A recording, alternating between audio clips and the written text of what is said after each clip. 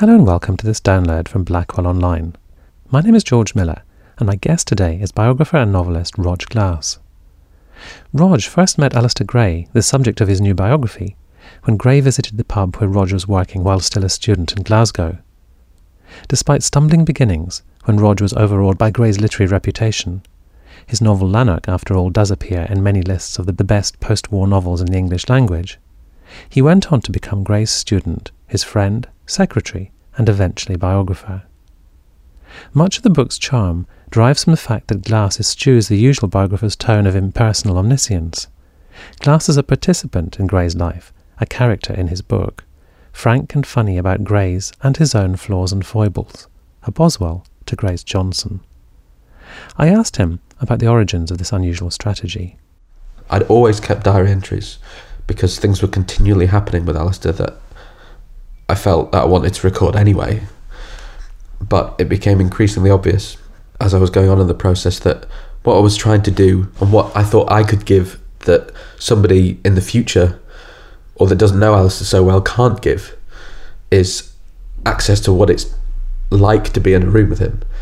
He's a remarkable personality, maddening and peculiar in many ways and full of tics, but fascinating.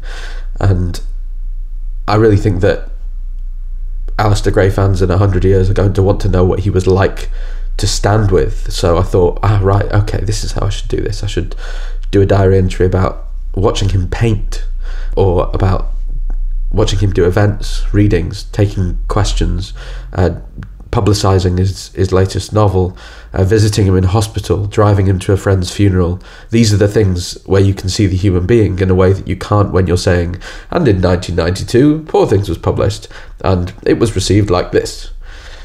So what I then had was these two strands going decade by decade in his life in a very traditional academic way, and analysing the work in depth and praising some of it and criticising others, and using the interviews that I'd done to embellish those, and also interviews with Alasdair.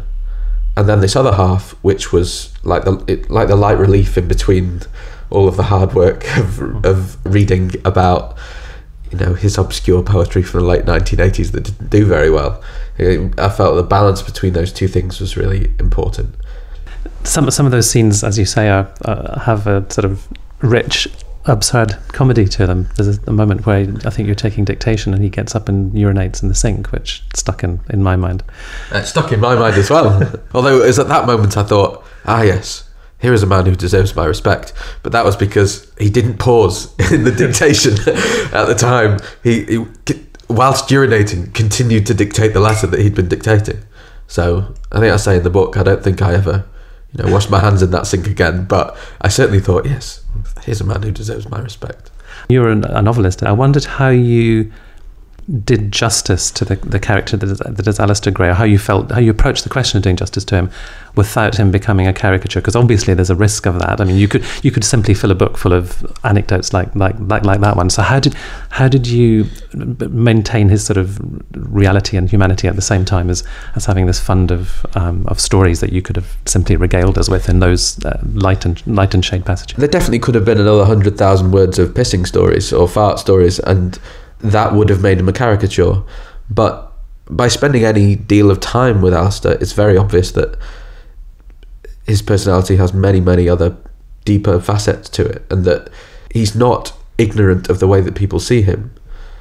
He's not stupid. So in fact, the opposite, the book argues that he's a great mind. So over the years, he's refined some of those personality tics in order to be able to get what he wants out of people as well, as anybody would do. And what I tried to do is to explore those darker sides as well in order to do him justice. That's more difficult for our relationship in general now, and I suppose, for the future, because it's difficult for Alasdair to read certain things. But I hope that I've done it in the most honest way that I can, and you have to show what he's like at his lowest, or else his highest doesn't mean anything. So I was very aware of turning him into this caricature that people would just laugh at. But there's one diary entry where I was introducing Alasdair at an event, and then interviewed a number of people in the audience afterwards about how they perceived him. And it is interesting how some do think that he is just that caricature, but he knows what people see. and plays up to that when he wants to and refuses to at other times. And if you spend a number of years with somebody paying attention, there are enough opportunities to see all of those sides, and it's an honest biographer's duty to show them all. I think you say that interviewers, when they interview Alasdair Gray, get a sort of one-man show, and there's still that presentation of himself. And you mentioned the voices that he does, and I wondered if you felt that you had kind of, by spending so much time close to him, you had kind of gone through all those layers and got to something that you really understood behind it about what made the man tick. I think so to some extent, but I don't pretend to have done so any more than anyone else who's known him for many years. I mean, many of the people I interviewed have known Alasdair for 30, 40, 50 years, and so I wouldn't pretend to know him as well as they do. But you certainly become aware of when certain voices are used and what that means. But it doesn't mean that Alasdair was dishonest. I mean, on the contrary, he said that he feels that he's not afraid of this biography because he's faced the worst of what he's done and said in his life, and I think that's true. He doesn't mean very often to mislead. I'm talking about more subtle, subconscious things that might be going on about ways to interact with the world. Alasdair said in a self-portrait he wrote for the Saltire Society about 20 years ago, he wrote about all of those tics and honestly said, I think that I use them when I'm saying something that I really mean, but I'm afraid that people won't take seriously. There are defence mechanisms, social defence mechanisms that you sometimes see him repeating in events or in interviews or just in conversations. So I do think I've become familiar with, say, when he brings the gentleman of advancing years out of the drawer, or the wee Scotch laddie, but I don't pretend to know, to have got deeper to him than say Liz Lockhead or Eleanor Hind or any of the people that have known him all his life.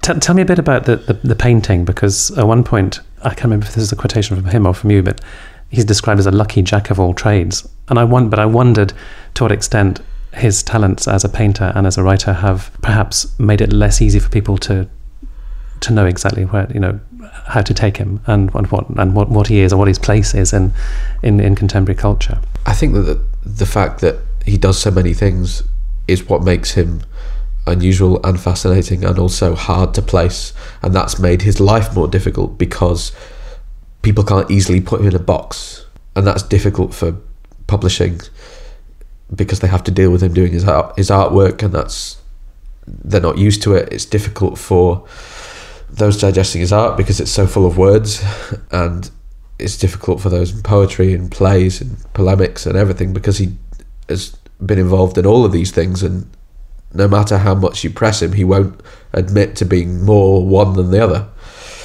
because he isn't. And that makes the whole story far more complicated, and I think it's definitely made it more difficult for him to be accepted. Yet I think certain things are just taking a little while longer. For example, you mentioned the painting there. In the last 12 months, the main change that's happened with Alasdair since I finished the book is that he now has an international art agent who is finally making him money from his paintings, and he's 73. It's just taken a while. But then it took a while with the writing as well. He was in his 50s by the time his first book came out, and it had taken him 30 years. So maybe that's just part of the pattern of long gestation periods. And I think the best of his work will survive, and people will always be confused by him and gone, yes, well, what is he really? But then that's a question that there's no point asking, I don't think. William Blake was both. He was both artist and poet, and so is Alasdair. Let me ask you finally, presumably one of the outcomes you hope the book will have is that people go back and read the work or discover the work for the first time. And I wondered what you would say to somebody who has never dipped a toe into the water, where best to start with Alasdair Gray's writing. The one that I always recommend to people who have no context for Alasdair or don't know his work at all is Poor Things, because I think that's the most fun. I think it has all of the elements of the flavour of Glasgow that's always so important in Alasdair's work, but it doesn't keep readers away. It invites people in, and also because it has elements of gothic and pastiche and trying so many different flavours at the same time. I think that's the most easy to get at, but not it's not shallow in any way. It's a deeply satisfying, rich book, and much of Alistair's best work has come as a surprise to him, and Poor Things came out of nowhere.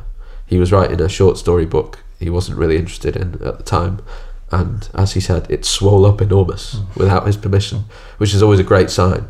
It meant that he was just doing it for fun, and you can see the fun on the page, and that's the one I always recommend for starters. And is Lanark the one that in decades to come will be on lists of great Scottish books, do you think? I think the momentum is behind Lanark in a way that the others would find hard to catch up with. But again, I find this stuff interesting. The reception to 1982 Janine has definitely changed in recent years since it was republished as a Canongate classic about 5 years ago. The attitude to it was very negative at the beginning, but I think it's, in many ways, it's his strongest, most powerful work. It's most difficult in a way as well, but I hope that that's the one that is remembered. I think Poor Things, because it was the most popular, also has a chance. But even very great writers struggle to be remembered for more than one book. And if it's Lanark, then that's okay, because that's the book that he always wanted to write before he died, and it took him most of his life to write it. And once he'd finished it, he didn't quite know what to do, because he felt he'd achieved what he wanted to. So perhaps that is right, that it will be Lanark.